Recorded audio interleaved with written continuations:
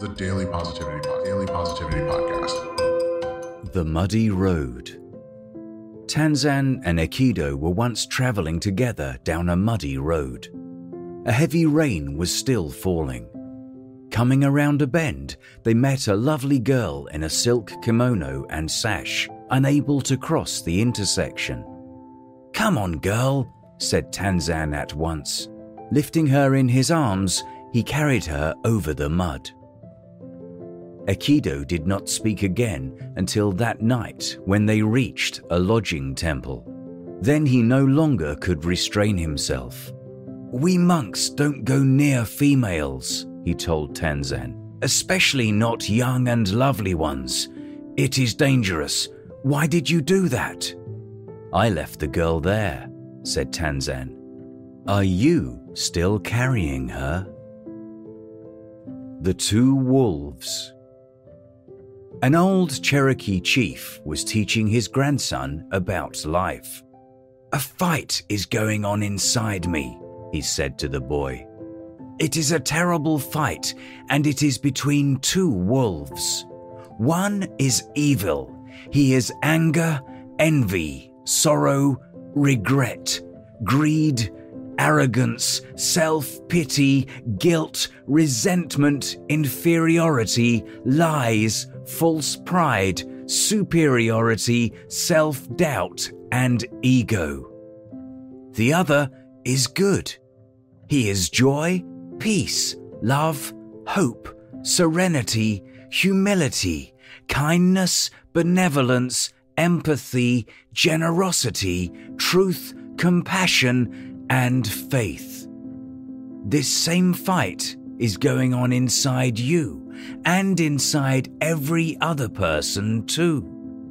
The grandson thought about it for a minute and then asked his grandfather, "Which wolf will win?" The old chief simply replied, "The one you feed." The Farmer's Fortune. Once upon a time, there was an old farmer who had worked his crops for many years.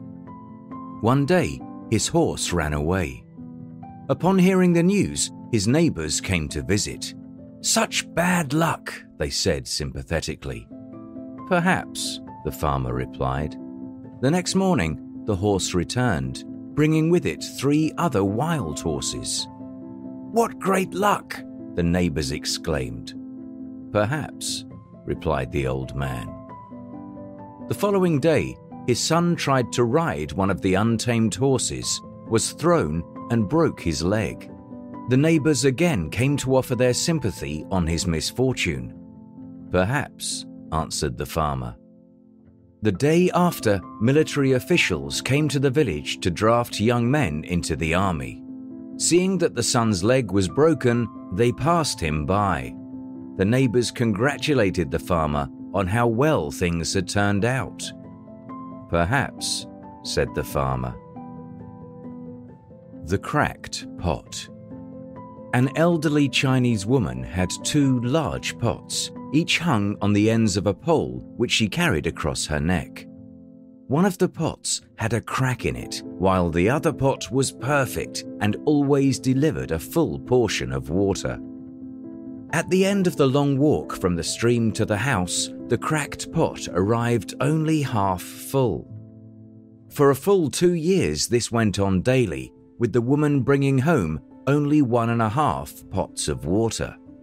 Of course, the perfect pot was proud of its accomplishments, but the poor cracked pot was ashamed of its own imperfection and miserable that it could only do half of what it had been made to do.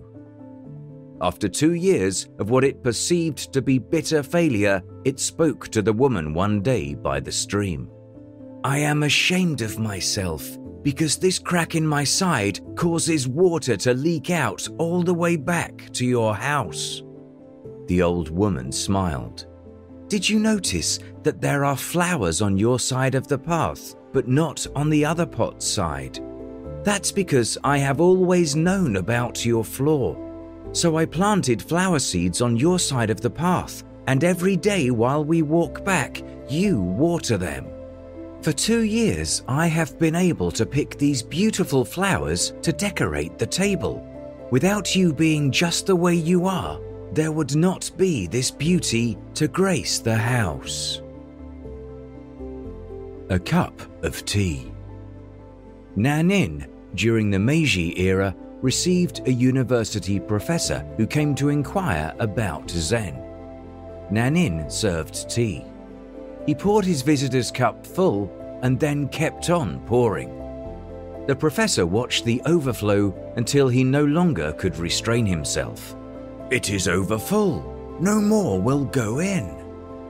"Like this cup," Nanin said, "you are full of your own opinions and speculations.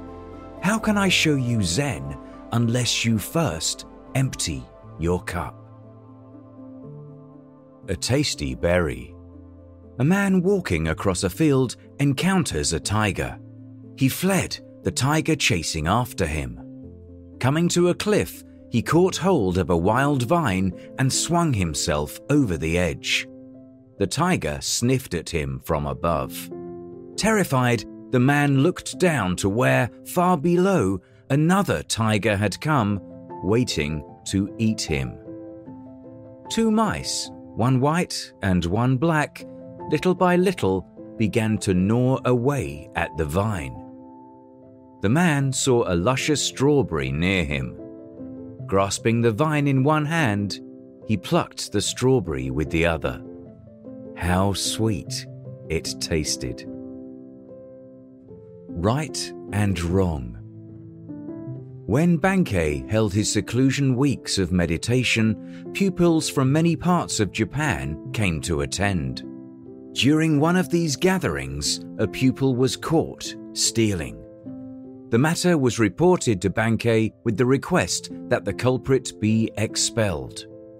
Bankei ignored the case. Later, the pupil was caught in a similar act, and again Bankei disregarded the matter. This angered the other pupils, who drew up a petition asking for the dismissal of the thief, stating that otherwise they would leave in a body. When Bankei had read the petition, he called everyone before him. "You are wise brothers," he told them. "You know what is right and what is not right. You may go somewhere else to study if you wish, but this poor brother does not even know right from wrong. Who will teach him if I do not? I am going to keep him here even if all the rest of you leave." A torrent of tears cleansed the face of the brother who had stolen. All desire to steal had vanished. The nature of things. 2 monks were washing their bowls in the river when they noticed a scorpion that was drowning. One monk immediately scooped it up and set it upon the bank. In the process, he was stung. He went back to washing his bowl, and again the scorpion fell in. The monk saved the scorpion and was again stung. The other monk asked him, "Friend, why do you continue to save the scorpion when you know its nature is to sting?" "Because," the monk replied, "to save, it is my nature." Flow like a river. There is the story of a young martial arts student who was under the tutelage of a famous master. One day, the master was watching a practice session on the courtyard. He realized that the presence of the other students was interfering with the young man's attempts to perfect his technique. The master could sense the young man's frustration. He went up to the young man and tapped him on his shoulder. "What's the problem?" he inquired. "I don't know," said the youth with a strained expression. "No matter how much I try, I am unable to execute the moves properly." Before you can master technique, you must understand harmony. "Come with me, I will explain," replied the master. The teacher and student left the building and walked some distance into the woods until they came upon a stream. The master stood silently on the bank for several moments. Then he spoke. "Look at the stream," he said. "There are rocks in its way. Does it slam into them out of frustration? It simply flows over and around them and moves on. Be like the water, and you will know what harmony is."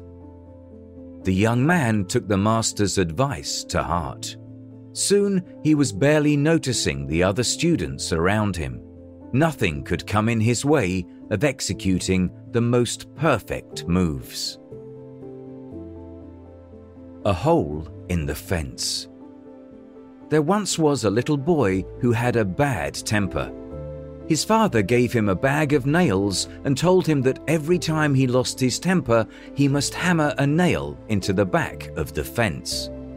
The first day, the boy had driven 37 nails into the fence. Over the next few weeks, as he learned to control his anger, the number of nails hammered daily gradually dwindled down. He discovered it was easier to hold his temper than to drive those nails into the fence. Finally, the day came when the boy didn't lose his temper at all. He told his father about it, and the father suggested that the boy now pull out one nail for each day that he was able to hold his temper. The day passed, and the young boy was finally able to tell his father that all the nails were gone. The father took his son by the hand and led him to the fence. He said, "You have done well, my son, but look at the holes in the fence. The fence will never be the same. When you say things in anger, they leave a scar just like this one. You can put a knife in a man and draw it out. It won't matter how many times you say, 'I'm sorry,' the wound is still there. A verbal wound is as bad as a physical one." The Daily Positivity Podcast.